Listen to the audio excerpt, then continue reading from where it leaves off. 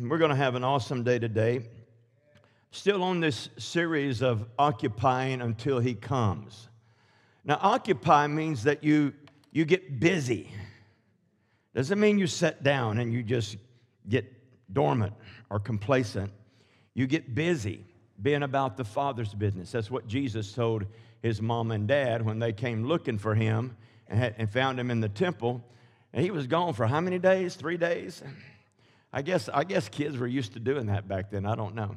But they find him in the temple, and he says, "I'm about my Father's business." Now, had I said that to my mom and dad, I probably got a spanking. But but he was occupying till he comes. And I like what the Lord was saying to us a moment ago about the forerunner and the bulldozer and coming out of the bedroom and out of that bridal chamber area. We've got to, and I know that I'll probably step on some toes here, and I'm not intending to hurt you at all, okay? But we have to get these bridey clothes off of us and begin getting on the war clothes that will bring Christ's kingdom into the earth. So many people have these bridey clothes on, and they're always sensitive, and they're always, you have to watch what you say to them and stuff like that, or you're going to hurt their feelings and those kind of things.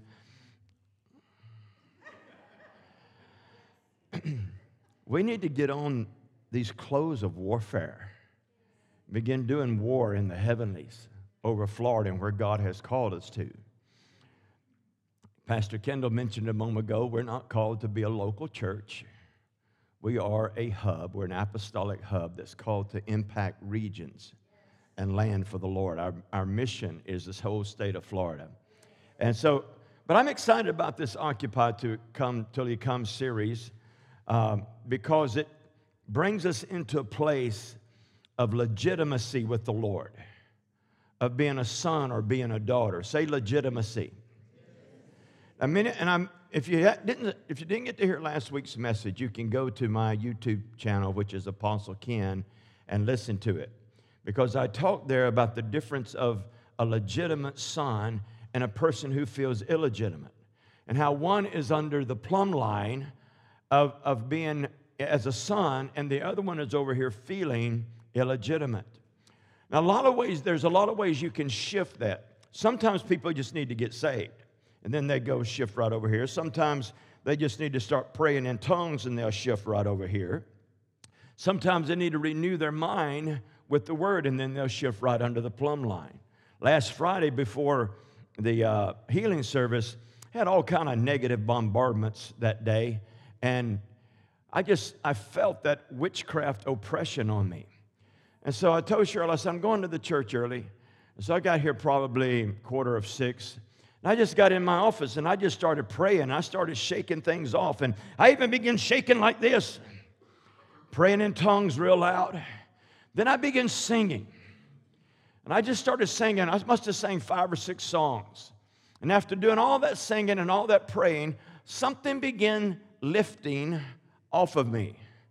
That oppressiveness I felt, those negative witchcraft words that had been spoken into the atmosphere that I heard, began to break off.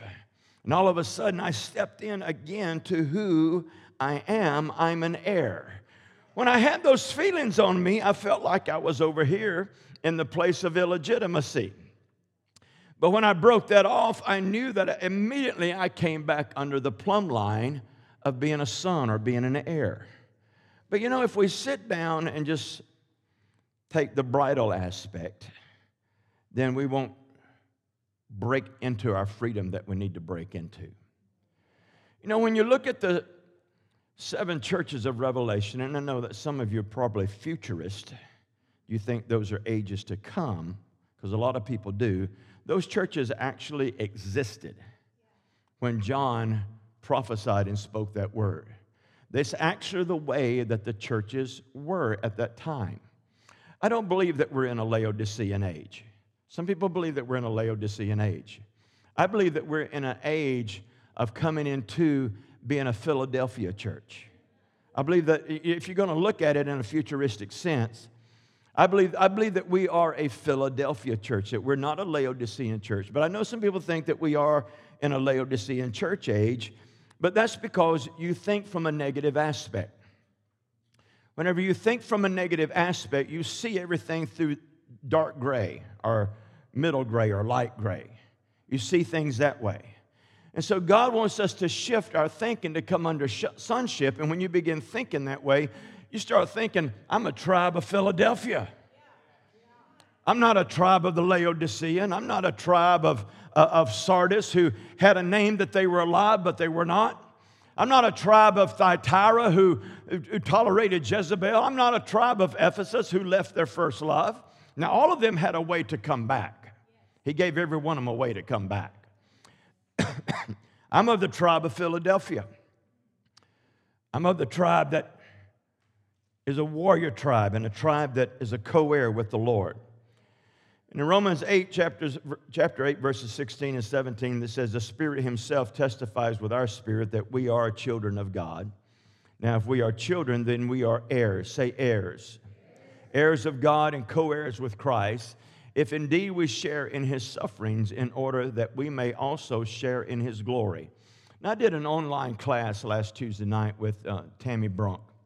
She does one every week. She's asked me to do several across the year, and I've agreed to it. And I love this online class.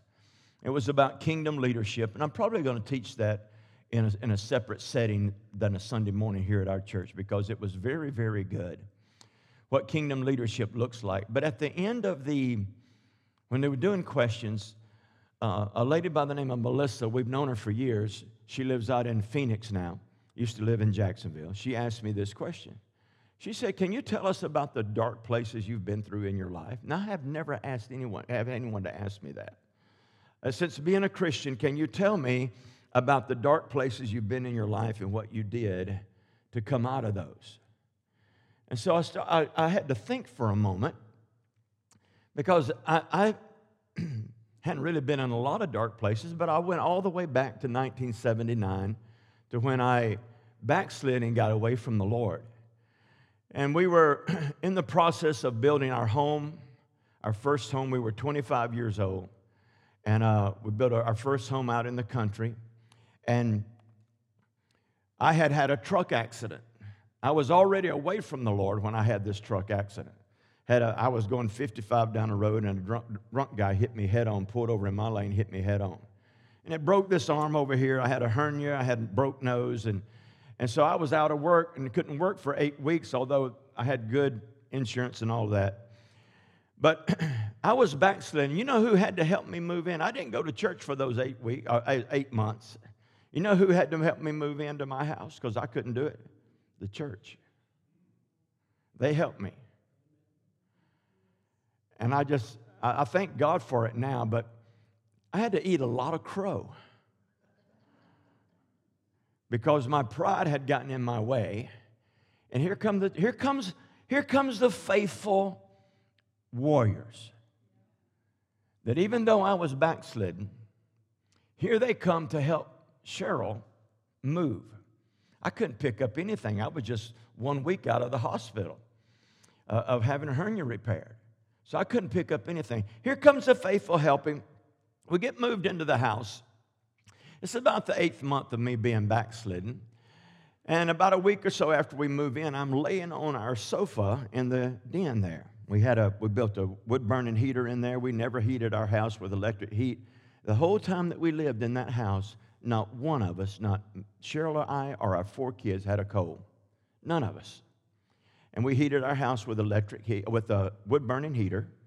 But it had to get down to 40 before we could turn it on. But I was backslidden. We moved in, had been in about a week, and I was laying there on the couch. And under the edge of that couch was the corner of my Bible. I didn't have a clue how that Bible got there. Not this one, but another one. I didn't have a clue how that Bible got there and why it was there. And so I picked up that Bible and turned it to Matthew 6, and I began reading, take no thought for your life, what you're going to eat, what you're going to wear, because your heavenly Father knows that you have need of all of these things. But seek ye first the kingdom of God and his righteousness, and all these things will be added unto you. And as I was reading this, I began to weep because I heard God talking to me through these scriptures. And then he said these words. He said, I sure have missed you. Not words of condemnation. I immediately jumped up and I went into our utility room because I needed to cry before the Lord. I stayed in there 4 hours crying before him. And every day for over a year, I went to that utility room to pray, even though I worked shift work after I went back to work. I made 4-hour slot every day to go in there and pray for over a year because my relationship with him had been so renewed. And the thing about the Lord is that when he's wooing us back to him, or when he's trying to get us into a new level or a new place, or realize that we're co-heirs, he's not going to come to you and condemn you. He didn't do that to me.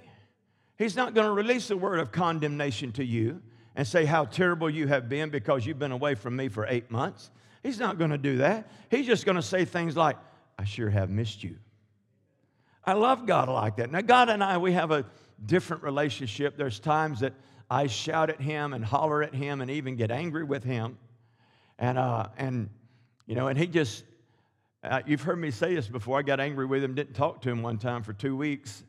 And then at the end of 2 weeks, I got before him, began weeping and crying and shouting at him and telling him how rotten of a job I thought he had done.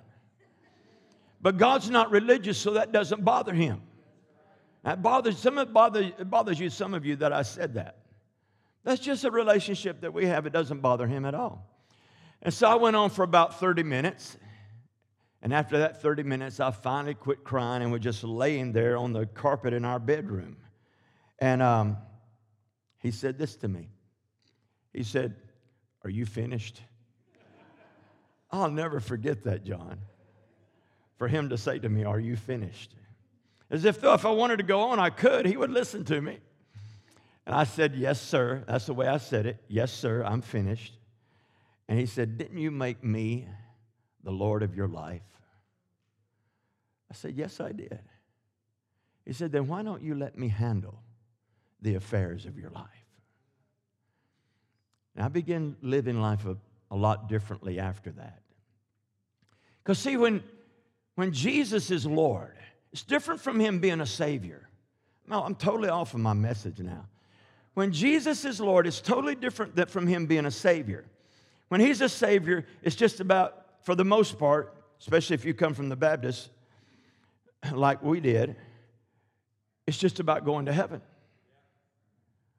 But when he becomes Lord, it's about him living in you and through you, and you submitting to who he is and what he wants to do. And sometimes he takes us through the valley of the shadow of death. The psalmist said, yea, though I walk through this valley of the shadow of death. There's times we walk through the valley of the shadow. And then you get over into Psalms 84. It says, talks about the man, blessed is the man who walks through the valley of Baca, which is the valley of despair and weeping. But he makes that place a well. There are times that even the hard times you're going through, God has allowed them to refine your character. So your character is not refined on the mountaintop. Your character is defined in the lowest places, because what's in you will come out in those deep places. And if it's good stuff in you, then good stuff's going to come out of your mouth. If there's not good stuff in you, then that's going to come out of your mouth also. And then all of a sudden you can say, wow, I didn't know that was in there. Now I can shift from being illegitimate to being a son, because I'm going to bring that under captivity to the Lord, and I'm going to make Jesus Lord in my life, not just Savior, but Lord in my life. I'm going to give him the ability to rule and reign on the inside of me. That's a good word. I got to clap for myself. We are heirs of righteousness. By faith, Noah, being divinely warned of things not yet seen, moved with godly fear, prepared an ark for the saving of his household, by which he condemned the world and became heir of the righteousness which is according to faith. Now, one of the things that we're doing here, and we don't see the full revelation of awakening yet, but we are preparing, just as Noah did, not an ark, but we're preparing a place and an atmosphere and a region and a state for awakening. That's what we're doing right now. Every time we make a decree, we're shifting the atmosphere for God to come inhabit. Every time we prophesy, the atmosphere is shifting for God to come and bring awakening. Every time we go to Tallahassee, Hal, and we stand in that governor's office or on the 22nd floor, we're making a place for God to come inhabit Florida. Amen. So don't you think for 1 minute that our efforts or your efforts are in vain. Because at some point, a suddenly is going to happen.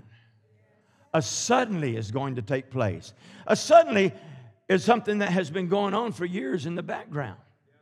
Then all of a sudden it manifests suddenly. Like when the day of Pentecost had fully come, suddenly there was a sound of a rushing mighty wind.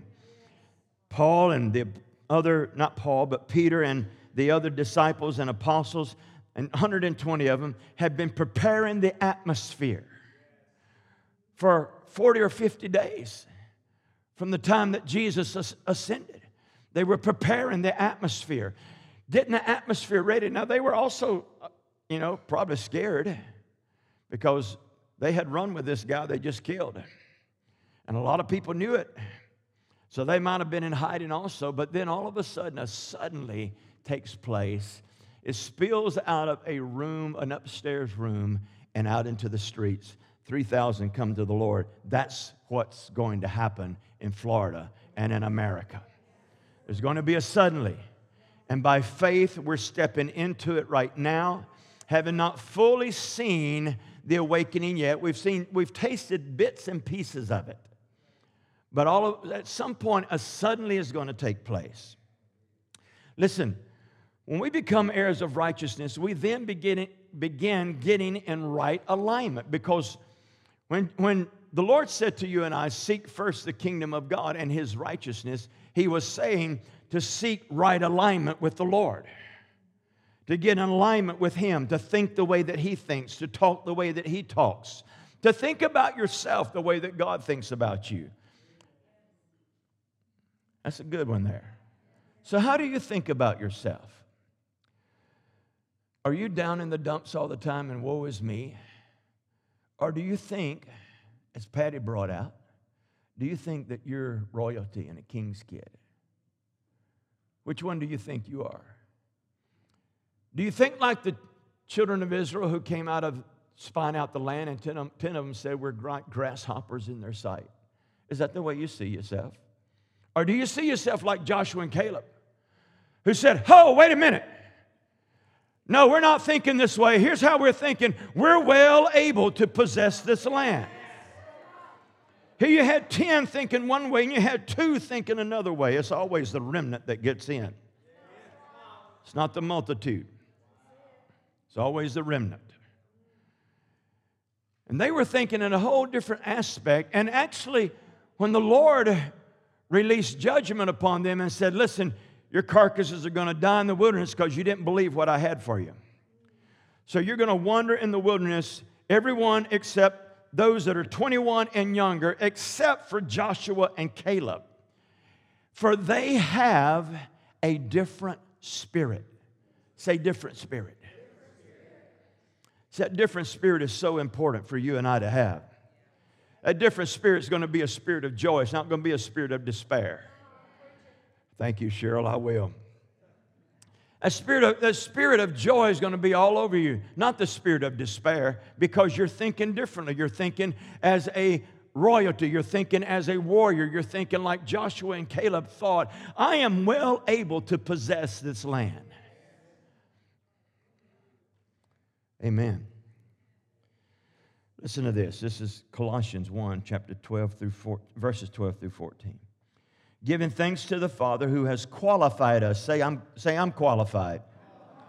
Qualified us to share in the inheritance of the saints in light. For he rescued us from the dominion of darkness and transferred us to the kingdom of his beloved Son, in whom we have redemption, the forgiveness of sins.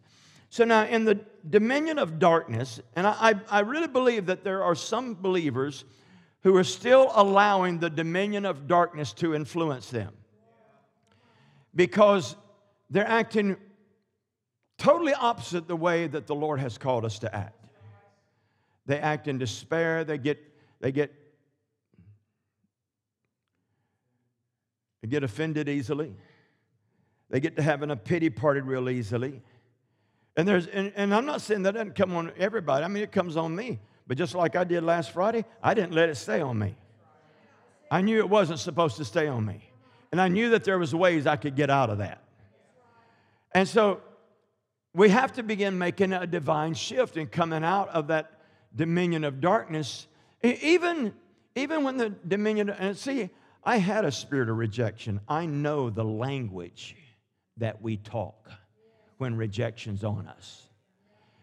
People who walk in rejection, they have a language of rejection. And they will speak the language of rejection, even though they're a believer in Jesus. They'll speak the language of rejection, acting totally opposite the way the Lord has called them to act. But here he says that he has transferred us out of the dominion of darkness and into another kingdom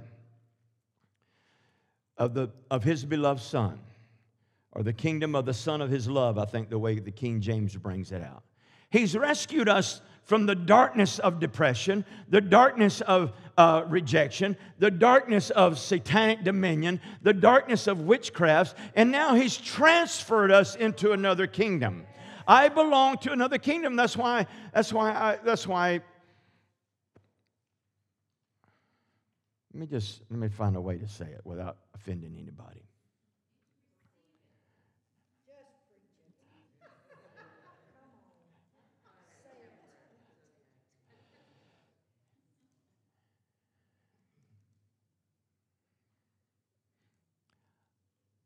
God has called us to some degree to every one of the cultural mountains.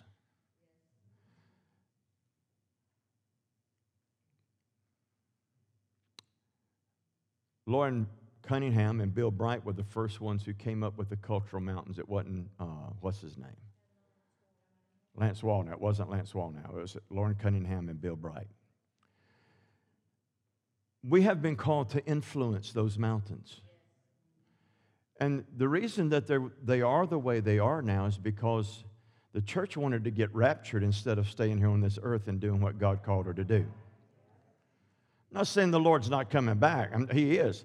But my title of my message this is the third one, is Occupy Until He Comes.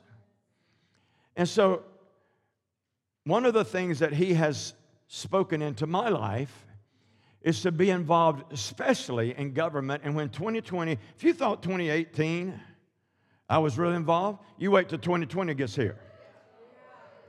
You'll see me get into another gear. You'll see another anointing come on me. You'll see another mantle come on me. And you'll see me begin acting differently. And I'll probably be making a bunch of trips into Washington, D.C. I made 4 in 2018. Say it, prophet. Say it, prophet. Prophesy it. We have to start now. See, he's transferred us, which is the Greek word metahistemi. Metahistemi. Sounds like antihistamine, doesn't it? It gives you a Holy Ghost antihistamine that gets that dominion of darkness off of you. Metahistemi, which is to a compound word, meta means to change place or condition. And when he moves us out of the kingdom of darkness, he literally changes our place and condition. But he just doesn't leave us there. He adds the word histemi there. And it means to place or to stand or to move from one place to another. So he changes our place and condition, but he also brings us in and establishes us in the kingdom of the Son of his love. I am a kingdom person. I am not a local church person. I am a kingdom person. I am the church. I don't even go to a local church anymore. Thank you. Local church is not even a biblical term. I'm a kingdom person. I used to hear guys preach all the time. It's about the local church. It's about the local church. It's about the local church. And there's nowhere in the Bible that tells us that the message of the apostles were about the local church. Their message was the gospel of the kingdom. And that's the message they released. They knew in that day that they were the church. They knew that they were. And they operated that way. That's a good word there. See, we've been transferred. Say transferred. I've been transferred out of rejection into righteousness. Listen to this. Through the shed blood of Christ, we're brought into right alignment with our Father. We stand before Him totally forgiven, without guilt, redeemed, healed, and delivered. Sozoed. We stand before Him this way. When the enemy brings somebody to your mind that you have already forgiven and you start having those evil thoughts about that person that you once had, you need to say this: no, no, no, no, no, I'm not thinking this way because I have already forgiven that person. I choose to walk in forgiveness, so I am not thinking that way in Jesus' name. You take authority over your emotions. You take authority over your destiny when you do that. You don't do like the Malone family did for years, hold a grudge for the rest of your life. My dad went to his grave holding grudges. I'm not. I look exactly like my dad, but I have my mom's heart. I do. I really do. I did the DNA thing here a while back. She bought one for me to do, and she wanted to see, my DNA compared to her DNA. Dad's already gone and passed away in 2012. And so I got my DNA back, and I told Mom, I started listing my DNA. I said, I'm 70% Irish English, Irish European. I'm some percent Sahara and 0.1 Neanderthal. Yeah. And so I was telling Mom, I sent it to her.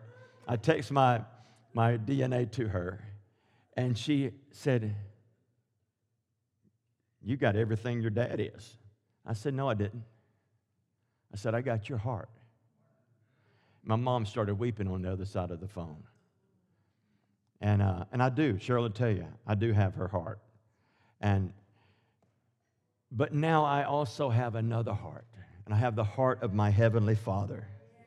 And I have been forgiven. I am without guilt. I am redeemed. I am healed. I am delivered.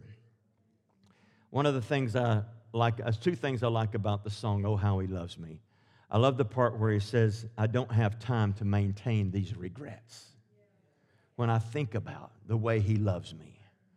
See, maintaining regrets shows me that you're still, to some degree, maybe not fully, over here on the dominion of darkness and the illegitimacy side. When you're maintaining regrets means that you're working on them all the time. Means that you're nurturing them all the time. And that song says, I don't have time to maintain these regrets. And the other part I love about that song is where it talks about the sloppy wet kiss. Now, some people don't like the sloppy wet kiss, and so they'll do the unforeseen kiss version. But I like the sloppy wet kiss version because it displays intimacy with the Lord, as opposed to the unforeseen kiss. They tried to clean it up so it didn't look like that somebody was, French or kissing, Pentecostal kissing is what I call it. You know what Pentecostal kissing is, don't you? Okay, I won't go there. I'll leave it right there. But it displays intimacy is what it displays. That song does. Listen to this, 2 Corinthians 5:21. He made Him who knew no sin to be sin on our behalf so that we might become the righteousness of God in Him. and in him I am righteous. Say this with me. I am the righteousness of God in Christ Jesus. That's something you need to say all the time. That and Romans 8, 1 and 2. There's therefore now no condemnation to those who are in Christ Jesus, for the law of the Spirit of life in Christ Jesus has made them free from the law of sin and death. Freedom. And read it out of a good translation. Don't read it out of that part that says, if therefore there's any man in Christ, he is a new creation. Let's see. No, there is therefore now no condemnation to those who are in Christ Jesus, who walk not after the flesh, but after the Spirit, because that's not in the original translation. Some of you may not have known that. Anywhere you see italics in your Bible, it wasn't in the original manuscript.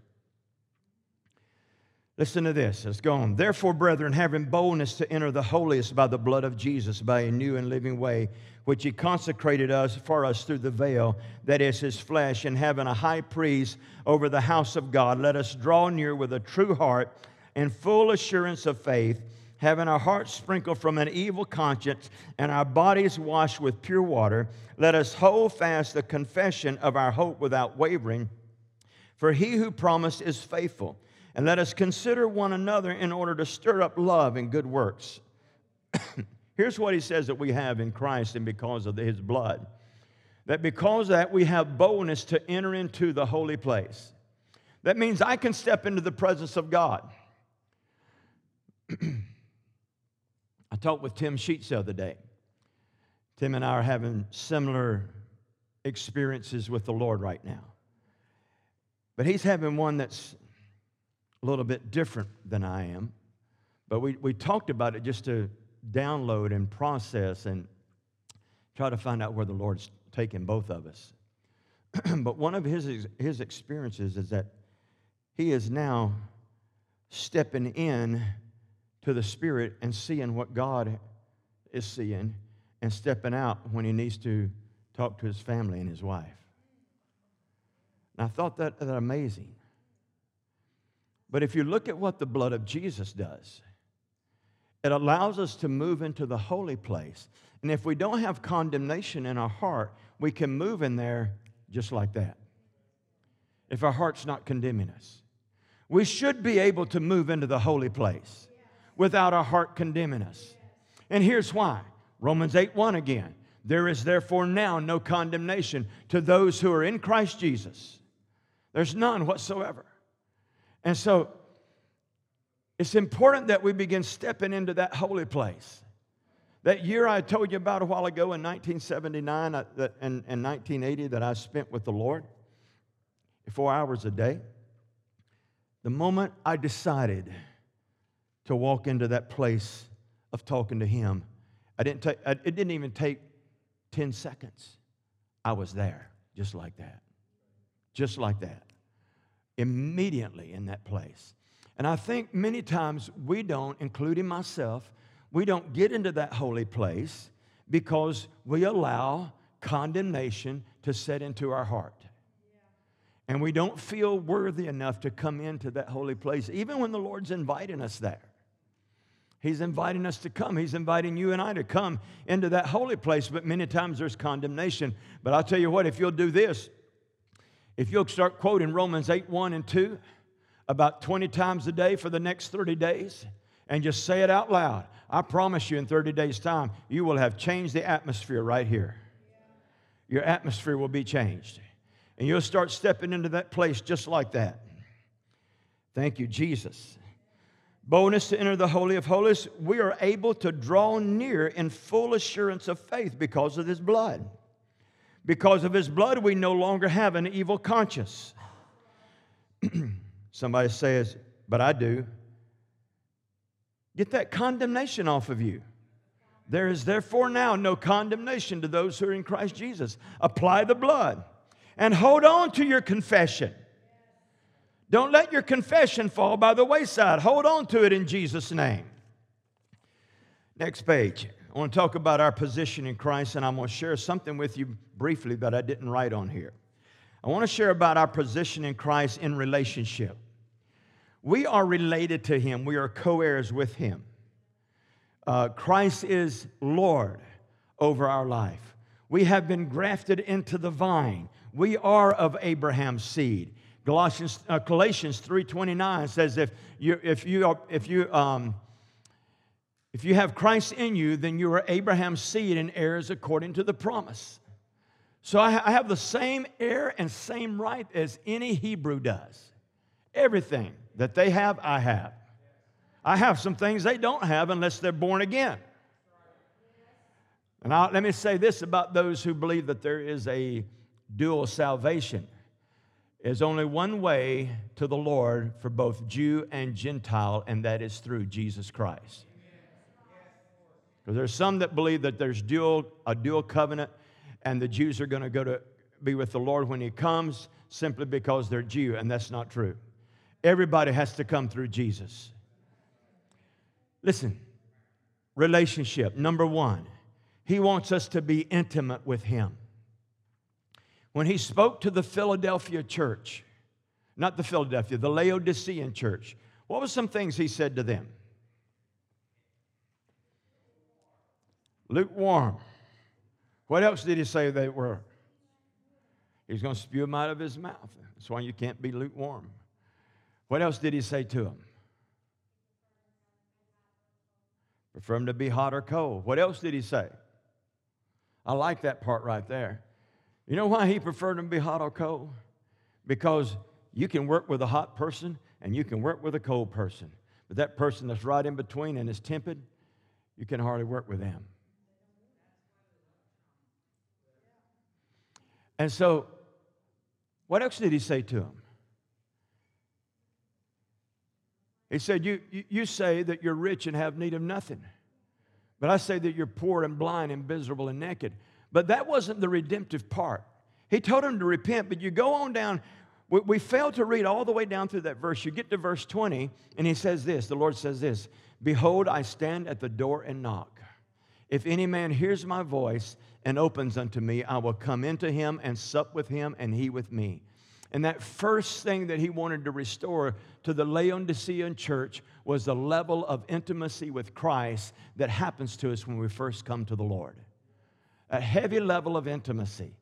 We've got to move into that new level of intimacy. I did something different this morning in my office. I come to my office every Sunday about 8:45, 9 o'clock, just to be by myself. I don't want you to come over and talking to me, okay? It's to be by myself, unless I invite you. But I took my guitar out this morning, and I began playing before the Lord and playing my guitar. And I was rusty, but He didn't care. My voice wasn't rusty. And I began singing the songs of the Lord, and I could feel the pleasure of God coming into my office and begin filling my office and begin feeling myself move into a new level of intimacy. Also, there's a level of relationship that's casual. Many times we become too casual in our relationship with the Lord. See, when we call Him Lord, we're saying that He's ruler. And I'm not saying that He's your friend, but we still need to have the awe of Him. And we don't need to move into a casual relationship. See, Philadelphia had that intimate relationship with Him. The city of brotherly love, the ecclesia of brotherly love. But then there's also that level of relationship that's just an acquaintance. This is how Ephesus had become. Ephesus had got into a place where they were just an acquaintance with the Lord. And the Lord told them, He says, you need to repent and return and come back to your what? First love. You need to come back to your first love. See, what I do here is not my first love. What I do, I'm traveling quite a bit this month. What I do when I go out from here, that's not my first love. He is my first love. Who's your second love? She's right there. Who's your third love? My family. This is way down to the bottom of the list. We've got grandkids coming on spring break this month, and I'm taking the whole entire week off to spend it with, I'm not even coming in, y'all. Don't call me unless somebody dies. I'm taking the whole week off to play with my grandkids. I'm just going to enjoy them. I'm not going to try to heal somebody over in Sebring or anything like that. I'm just going to spend time, play with my boys, getting them in the ocean, tussling, wrestling, throwing them in the water, and all kind of stuff like that, having fun with them. Because I don't want to be an acquaintance with my grandkids. And we don't need to be an acquaintance with the Lord. Listen to this. This is Ephesians chapter 1, 18 through 21.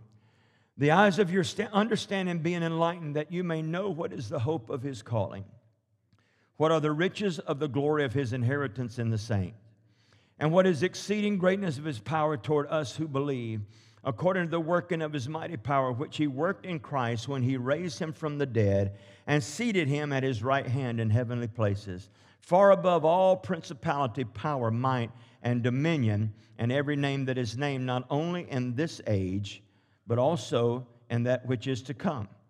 Now, it shows us where he has seated the Lord. He seated the Lord in heavenly places, but he is far above all principality, power, might, and dominion. Now, look at chapter 2, verses 5 and 6. Even when we were dead in our transgressions, he made us alive together with Christ. By grace you have been saved, and raised us up with him. Where are we? With him. He's raised us up with him and seated us with him in heavenly places in Christ Jesus. This is our relational position with Christ. It is heavenly.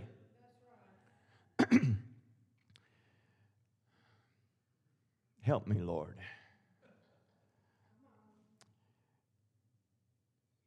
Our relational position with him is not earthly.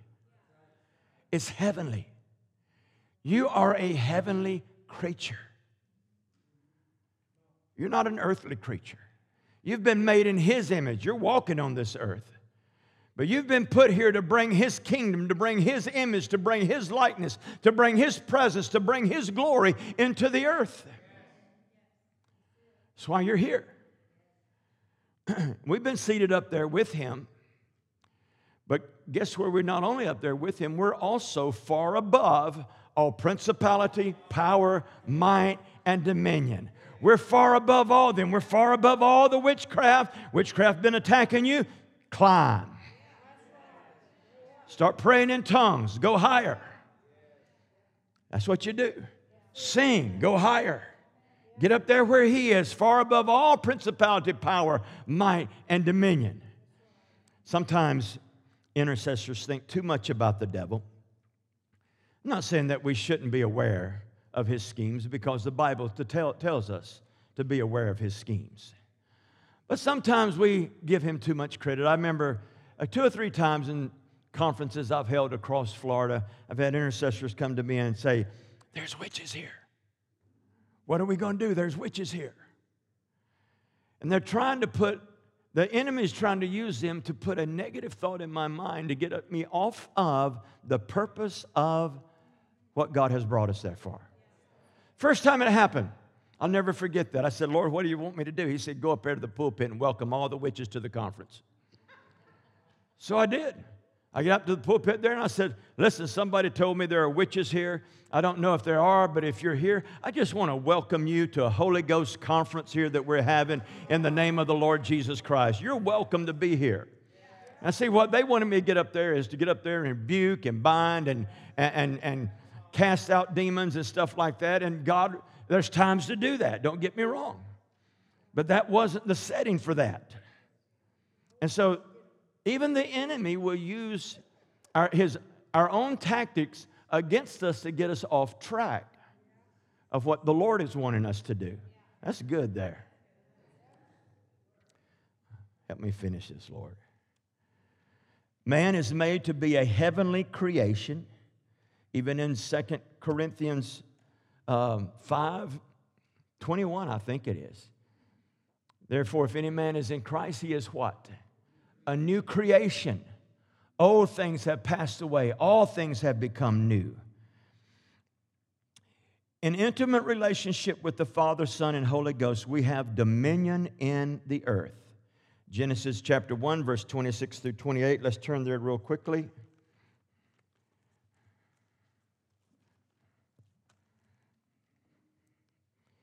Verse 26, then God said, let us make man in our image. You have been made in the image of God. Throw that Sigmund Freud stuff out the window that says you've got split personalities. You've been made in God's image.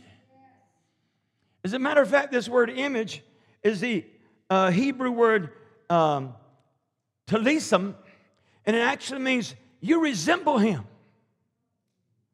You resemble God. That's why I said when it says that we are heirs of God, what we inherit is God. We inherit His character. We inherit His power. We inherit His authority. We inherit relationship with Him. You know, as I can remember this as a young boy, the biggest thing I wanted between my dad and I was to be just like him so he'd be proud of me. I wanted to be just like him. I even wanted to be like him so much one time when I was about 10 years old. I said, Dad, I want to smoke cigarettes. I did, because I wanted to be like him. And so he gave me a whole pack, sent me in the bathroom until I turned green, and I never smoked one since. I'm not saying that's the best way to do it, but that's what happened. But I so desired to be like him. And when Levi, he's about 22, 23 years old now, when he was about 5 or 6 years old, I was working on a car one day. And Cheryl had a Oldsmobile, and I was working on it. And I was outside, and I had a wrench in my back pocket. I had my shirt off because it was hot. And so Levi, he goes and gets a wrench out of my toolbox, puts it in his back pocket, takes his shirt off, pokes his belly out like this. He said, now I'm just like Pawpaw. I'll never forget it. I wish I'd had a picture of that. But we've been made in His image. And because many times of our rejection and our insecurity, we try to move out of that image that God has placed us in. And we try to be in the image of the world. But there's something that, at least for me, when I go that way, and I can go that way, and I've been that way. It wasn't long ago I was that way. I was getting out of the image of the Lord and getting the image of Ken. But there was a wooing back, something that was saying, that's not who you are. That's not who you are. You become who I've made you to be, who I've called you to be. See, in this Genesis 1, 26 through 28, let's finish reading.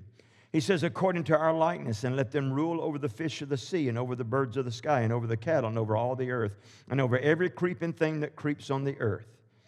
And God created man in His own image. In the image of God, He created him, male and female. He created them. God blessed them, and God said to them, be fruitful and multiply, and fill the earth and subdue it, and rule over the fish of the sea, and over the birds of the sky, and over every living thing that moves on the earth. I love this. Not only does He say that we're made in God's image, He tells us not only that, but to rule. Not to be ruled, but to rule. And see, I have rule over everything in His earth except you. I can't rule you. The moment I start trying to rule you, that gets into witchcraft. The moment, I'm going to even put it like this. The moment that I would try to bring you into what I want you to be is witchcraft.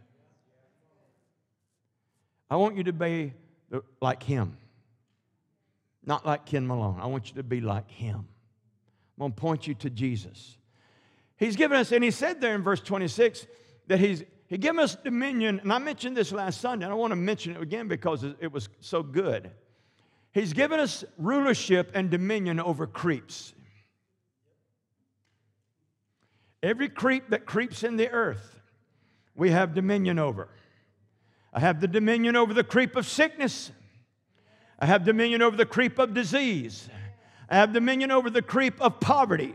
I have dominion over the creep of despair, the dominion over the creep of insecurity, dominion over the creep of rejection, and the list goes on and on. I have that dominion. You have that dominion. But will you walk in that dominion? To walk in that dominion, you have to walk like Christ. You have to walk as a new creation. Old things pass away. I don't walk like I used to walk. My family, when we were growing up, we used to plan for sicknesses every year. We would talk about the season. We'd talk about the season we're going to be sick in. Anybody else had a medicine cabinet? There's some over there. It's not Cheryl and I, but the family I was raised in. And they're not a bad family, just that was the way that they were raised. But we would prepare. You know, all that. We would prepare for the cold season. We would prepare for the flu season, all this kind of stuff. And we would say, don't go outside when it's cold because you might catch a cold. Cold outside doesn't give you a cold. Go figure. It'll make you it'll freeze you, but it won't make you cold. I fell in a creek in the middle of winter one year when I was hunting. And I don't know what happened, but me and a friend was walking across a log, and he was ahead of me, and he was saying, don't fall off this log. And the log was about that wide, and the creek was only like 4 or 5 feet down. And I said, I've never fallen off a log in my life. Walked across there, bam. I hit the ground. I hit the creek, and it was cold. It was like 30 degrees outside. You know, and I just got up and pushed through it and kept rabbit hunting. Well, I'm going to let that little bit of wet keep me from rabbit hunting. But I came down with a cold. But you know why I came down with a cold? Because my mind told me. My mind told me I was going to get a cold because I fell in the creek in the dead of winter. And I got one. Thank you, Jesus, for delivering me. He says, number 3, that we're called to be blessed. We're not called to be cursed. I don't like these Christians who are walking around saying, this person has a curse on them. Get your tongue off of them. Start blessing them. Thank you, Brian. There were some people up at the Sin last week that had banners up there and posters and talking about the people who were speaking there were false prophets. And the thing is, I knew one of them. Used to work with me, helping me do worship across Florida. I couldn't believe he was doing that. He said this right here. He said, there's Ken Malone. I used to run with Ken Malone. I used to do worship with him across Florida, but I don't do that anymore. You have to, these people, he said, are false prophets. I'm standing there. Hello. I'm just starting binding the witchcraft. In Jesus' name.